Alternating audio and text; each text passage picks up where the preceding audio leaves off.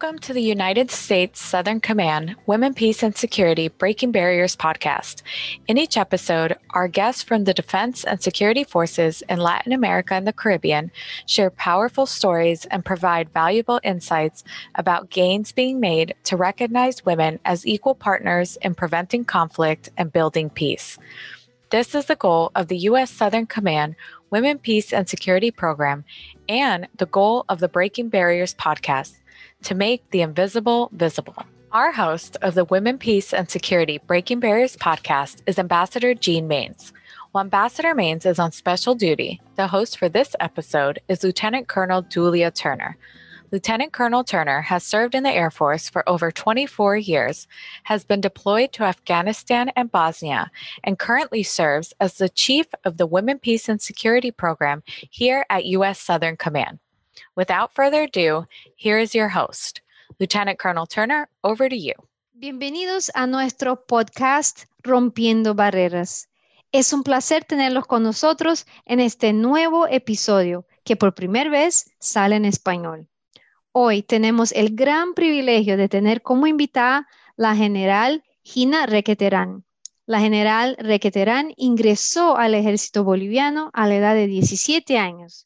Fue una de las primeras mujeres en asistir al Colegio Militar de Bolivia. A lo largo de su carrera tan ejemplar, ha tenido muchos logros, incluyendo servicio como policía militar, comandante de sección, compañía y regimiento de infantería, jefe de operaciones de las Fuerzas Armadas, jefe del Estado Mayor de las Fuerzas Armadas de Bolivia y especializaciones como curso de Fuerzas Especiales y paracaidismo y salto libre. Aún más, la general Reque Teran es la primera mujer general del ejército en Bolivia y la primera mujer general en toda América del Sur a comandar tropas de combate. La general Reque Teran ha servido por más de 35 años y ahora es parte del servicio pasivo. Sin duda ninguna, general Reque Teran, eres una mujer inspiradora, la cual ha rompido muchas barreras. Bienvenida. Muchas gracias a ti y agradezco por favor a la embajadora por haberme tomado en cuenta. Y bueno, espero que este podcast sirva a otras mujeres a inspirarlas a romper las barreras. Muchas gracias, mi general. Para nosotros es un honor y sin duda lo vamos a lograr hoy. Para empezar, ¿podría contarnos un poco sobre usted y compartir algunas de sus experiencias como oficial militar ya a un nivel alto estratégico en Bolivia? Bueno, sí, experiencias muchas. Cuando las mujeres ingresamos al ejército de Bolivia, tuvimos algunas restricciones en hacer cursos, en asumir funciones. Sin embargo, con el transcurrir de los años, logré que mis superiores me permitieran comandar tropas. Y al ser pocas mujeres, pues normalmente estaba en las unidades militares sola, como oficial. Sin embargo, he estado cumpliendo las funciones, conducción de las tropas, de los soldados, en los diferentes niveles, como ya lo dijiste tú. Y realicé varios cursos. El curso de paracaidismo fue el más bonito. Cuando hice salto libre, saltar en el aire, una sensación hermosa. Posteriormente pude hacer un curso de fuerzas especiales con 4 mujeres más y varios hombres, obviamente. Esas experiencias nos permitieron abrir un poco más la visión de nuestros superiores para seguir adelante. Estar en esa situación puede ser algo normal ahora, pero en esos años, en 79, 80, muchos no creían que deberíamos realizarlo. Esas experiencias me permitieron ir subiendo de grado y asumir funciones, incluso en el más alto nivel de conducción, que es la jefatura de Estado Mayor en las Fuerzas Armadas. Una de las experiencias muy bonitas fue de tener la posibilidad de realizar la planificación y ejecución de operaciones, y particularmente el apoyo cuando llegaban personalidades tan importantes para proporcionar la seguridad respectiva, por ejemplo, al Papa Francisco. Tuve la oportunidad de estar en eso y realizar una coordinación con la policía, con el personal de protocolo de las cancillerías. Fue una experiencia muy, muy enriquecedora. Muchísimas gracias, mi general. De verdad, recalcas muy bien este aspecto que la fortitud física y mental, nosotras las mujeres la tenemos y podemos muy bien desempeñarnos en la demanda de nuestras funciones militares. Y también aquí organizando, coordinando, supervisando estas visitas de dignatarios en nuestros países que requieren una precisión militar. El error no es una posibilidad, y que has tenido esta experiencia de verdad es muy inspirador para todas nosotras. Muchas gracias. Con tantos años de servicio a su nación, ¿qué piensa han sido sus mayores contribuciones al progreso de la integración de la mujer en las Fuerzas Armadas? Dicen que uno tiene que avanzar con el ejemplo para que otras que quieran la sigan. Creo que en parte es haberles dado el ejemplo de que no hay impedimento alguno para que nosotras podamos cumplir funciones en los niveles que se nos asignen. Sin embargo, la mayor contribución considero que ha sido la planificación de un plan de carreras integrado, sin distinción entre hombre y mujer, para que ellas tengan mayores posibilidades en desarrollar su carrera.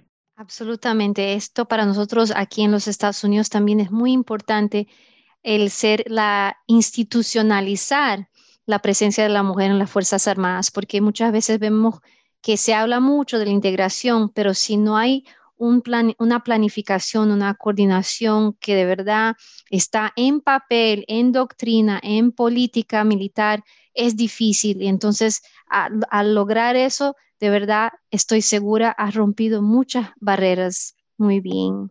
En su opinión, ¿cuáles creen que son los mayores beneficios de tener mujeres integradas en todos los niveles de las fuerzas de defensa y seguridad? Considero que se tiene un nuevo punto de vista que complemente el accionar de los varones, de los hombres, y nos asegura un ambiente más diverso en todos los niveles. Claro que sí, no se trata de una competición, ¿no es cierto? No es una competición, es una complementación que fomenta la eficacia militar, ¿no crees?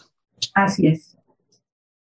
Bueno, yo no tengo duda que en sus palabras, en lo que me ha comentado, que has tenido una gran influencia en la integración de la mujer en las Fuerzas Armadas de Bolivia. De manera personal, le agradezco. Por lo que entiendo, hoy no existe ninguna restricciones para la integración de la mujer en las Fuerzas Armadas de Bolivia, así como en los Estados Unidos también nosotros no tenemos restricciones para ningún tipo de función. ¿Cómo han logrado estos avances para la integración de la mujer? No es algo que vemos en todos los países a través de nuestra región y es algo que de verdad yo pienso nos pone aparte, que la integración es amplia. ¿Cómo han logrado eso en Bolivia? Bueno, considero que inicialmente hemos tenido que nosotras, las mujeres, demostrar que podíamos desarrollar las funciones y las actividades que nos mandaban hacer. Y paralelamente a ello, hemos tenido el apoyo de nuestros superiores para que se pueda desarrollar las políticas, los planes, los proyectos que permitan y aseguren que las mujeres que ingresen a las Fuerzas Armadas lo hagan sin restricción. Claro, siempre vamos a tener problemas porque no todos pensamos igual. Sin embargo, se tiene escrito y en base a esas políticas y a esos planes se ha logrado integrar sin restricción a la mujer. Claro que sí, aunque lo tenemos en papel también como mujer, es nuestra responsabilidad mantenernos aparte y de verdad demostrar que sí lo podemos. Y esa es la parte donde siempre tenemos que apoyarnos unas a las otras para levantar unas a las otras y de verdad desempeñarnos a los estándares más altos, porque mi general entiende muy bien que cuando estamos en misiones militares de protección, de defensa, necesitamos tener el mejor talento, sea hombre o mujer. Eso es independiente de ser hombre o mujer, el talento, el profesionalismo no tiene género. Y es importante que valoremos todos los aspectos de nuestras sociedades y de verdad traer las personas que son las más competentes. Y cuando uno dice, no, las mujeres aquí no tienen espacio, de verdad nos estamos perjudicando nosotros mismos. Entonces, a mí me parece muy bien que en Bolivia han reconocido que el papel de la mujer es muy importante y también ahora nos cabe a nosotros las mujeres desempeñarnos muy bien. Veo que existen muchos factores positivos, pero nosotros las militares sabemos que tenemos que ser realistas, tenemos que ser muy realistas. ¿Qué queda por hacer? ¿Cuáles son los próximos pasos? Problemas siempre vamos a encontrar en el camino. En este momento, los próximos pasos sería asegurar la equidad e igualdad de oportunidades a través de mejorar las reglamentaciones existentes o desarrollar reglamentaciones específicas en las fuerzas y así también mejorar el trabajo de las oficinas de género en las Fuerzas Armadas. Tener esas reglamentaciones es muy importante, así también como los recursos. A veces vemos que sin recursos es difícil y por cosas hasta simples, un uniforme de una mujer, tener uniformes que son diseñados específicamente para la mujer uniformizada, que tenga la mejor habilidad de desempeñarse, la mejor protección, porque siempre nos estamos exponiendo hombres y mujeres, todos los militares. Entonces, entre tener estas políticas, los recursos, es extremadamente importante y son pasos que yo veo que en muchos de nuestros países todavía tenemos mucho por hacer. Exacto, nos falta específicamente, aparte de los planes, los recursos. Tienes toda la razón. Y lo que vemos también es en lo que cambiamos la mentalidad, porque no tenemos recursos. Bueno, sí, nunca hay recursos para todo, pero una vez que cambiamos la mentalidad, o sea, vamos de la integración de la mujer no es algo que hablamos, no es algo que lo hacemos, pero algo como pensamos. Y ya cuando esa realidad se torna una prioridad, los recursos de alguna manera aparecen, porque siempre hay recursos para las prioridades, de alguna manera. Entonces, priorizar esa integración, valorar que aunque algunas personas digan, no, eso nos están sacando recursos a largo plazo. La verdad, eso es una inversión en la población, una inversión en la sociedad, una inversión en la seguridad y defensa. Con toda tu experiencia, con tantos años de servicio a su nación, ¿cuál ha sido uno de sus mayores orgullos sirviendo a su país? ¿Tienes alguna historia personal que le gustaría compartir con nosotros? En realidad, cada momento de mi carrera ha sido el mejor, porque lograba poco a poco las metas que yo me había trazado. Sin embargo, puedo decirte que el de mayor orgullo ha sido el comandar o ser comandante de una unidad de infantería durante 2 años.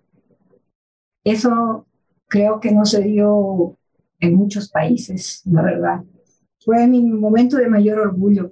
Y entre las experiencias que tuve en esos años de comandar esa unidad, nuestros soldados realizan el servicio militar obligatorio, entonces en un determinado momento se licencian, vuelven a su vida civil. Y en el último de los licenciamientos en el que yo estaba comandando, tuve la sorpresa, linda sorpresa, porque mis soldados, los que se estaban yendo, decidieron entregarme una plaqueta de reconocimiento. Fue tan emocionante que hasta ahora me emociono. Porque sus tropas reconocen el valor de su liderazgo, esas calidades de su liderazgo que de verdad deben haber sido muy impactantes para ellos. Y sigo entonces con esta pregunta, en esa experiencia de comandar tropas, de saber que esos soldados la valoraron tanto, o sea, de verdad, vían en usted más allá que una mujer, pero una líder militar, como boliviana, como mujer, como soldado. ¿Cómo definirías su estilo de liderazgo? hay tantos estilos de liderazgo que no se puede definir uno específico. Creo que el liderazgo tiene que ser de acuerdo a la situación y a la misión que tú vas a desempeñar. Entonces, creo que mi liderazgo es más ecléctico, buscando, digamos, adaptarme al conjunto de personas con las que voy a trabajar, a la situación que se está viviendo y a la misión que debo cumplir. Claro que sí, porque cuando, por ejemplo, en lo que mencionaste, por ejemplo, esta operación, cuando estabas proporcionando la protección al Papa, en ese momento, ¿cómo definirías su liderazgo? Entonces, me supongo que es diferente cuando estés con las tropas en el cuartel. ¿Cómo es esto que nos dice que es un estilo eclético? ¿Cuáles son los límites? ¿Cuáles son algunas de las características de ese liderazgo? Bueno, tú tienes que saber definir qué liderazgo vas a adoptar en la situación en que te encuentres. Y puedes agarrar diferentes estilos de liderazgo en un momento determinado o uno solo. En el momento en que estábamos planificando la visita del Papa, fue obviamente un liderazgo participativo, porque no solamente estaban las tropas militares, también estaba la policía, estaban el personal, obviamente, de seguridad del Papa, estaban los aspectos protocolares de la Cancillería, la Iglesia que intervenía. Entonces, el liderazgo tenía que ser mucho más participativo, más integrado al resto de las personas para poder desarrollar la misión de la mejor manera. Y de verdad, por lo que en esta charla he aprendido tanto, esta idea de un liderazgo ecléctico, para decir la verdad, no es algo que he explorado mucho. Siempre yo escucho, es de empatía, es de decisión. Muchas gracias por compartir eso. Lo voy a tener que refletir y pensarlo un poquito más. A lo mejor después le doy una llamadita a explorar un poquito más, a ver qué es lo que esto significa, pero me pareció muy interesante. De verdad nos va a poner a pensar. Eres una pionera en todos los sentidos. De la trayectoria de su carrera incomparable para muchas de nosotras mujeres, pero hombres también. ¿Qué consejo les brindaría a las nuevas generaciones, en particular a las mujeres que quisieran unirse a las fuerzas de defensa y seguridad? Primero les diría que lo hagan, que no hay ningún impedimento, porque con decisión, con confianza, con fortaleza, van a lograr sus objetivos. Obviamente decirles que nada es fácil en la vida, tampoco el estar en las fuerzas. Pero cuando uno tiene confianza en sí misma y la fuerza y la voluntad para lograrlo, pues ahí va, que lo hagan. Entonces, a las jóvenes bolivianas, la sugerencia es que sí entren a la fuerza militar y que sirvan a sus países con mucho honor y dignidad.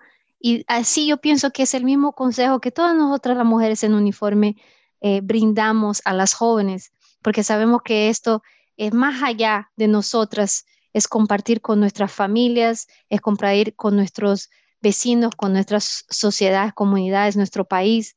Es un labor muy bonito y de verdad muy necesario en todas nuestras naciones. Bueno, estamos llegando al final de nuestro tiempo juntas en este episodio. Tenemos una pregunta final que siempre le hacemos a nuestras invitadas y es la siguiente. Al pensar en las perspectivas de género en las fuerzas de defensa y seguridad, ¿cómo cree que cada individuo, hombres y mujeres, puede participar en hacer el visible invisible? Eso me hace pensar mucho porque en la pregunta está la respuesta. Hacer visible lo invisible. Algunas lo harán demostrando su capacidad, valor, excelencia en lo que hacen. Otras romperán barreras, paradigmas en las estructuras cerradas que aún tiene la sociedad. Pero todos podemos participar resaltando en nuestro entorno lo positivo. Incluso en lo negativo encontramos algo positivo, para así mejorar las perspectivas de equidad de género dentro de las fuerzas de seguridad y defensa, específicamente. Para todos nuestros oyentes, qué privilegio tener con nosotros hoy la general Gina Reque Teran, una pionera en defensa y seguridad. General Reque Teran, muchas gracias por compartir con nosotros sus experiencias, por representar a Bolivia y por representar a todas nosotras, las mujeres militares. Para mí ha sido un gran honor hablar con usted. Muchísimas gracias. El honor ha sido mío de poder compartir algo de mi experiencia en las funciones que he desempeñado y a lo largo de mi carrera profesional. Muchas gracias por esta entrevista. Thank you very much for listening to the Women, Peace, and Security Breaking Barriers podcast. We hope that you will join us next episode as we share new stories and continue to make the invisible visible. This podcast is a production of the U.S. Southern Command's Women, Peace, and Security Program and the Florida International University Stephen Cruz Institute for Science, Media, and Technology. The views, thoughts, and opinions expressed in this podcast are those of the participants and do not necessarily reflect the views and opinions of the U.S. Southern Command or the Stephen Cruz Institute. The hosts, guests, and WPS team members receive no financial benefits for participating in this podcast. To learn more about our Women, Peace, and Security program, please visit southcom.mil and look under Lines of Effort.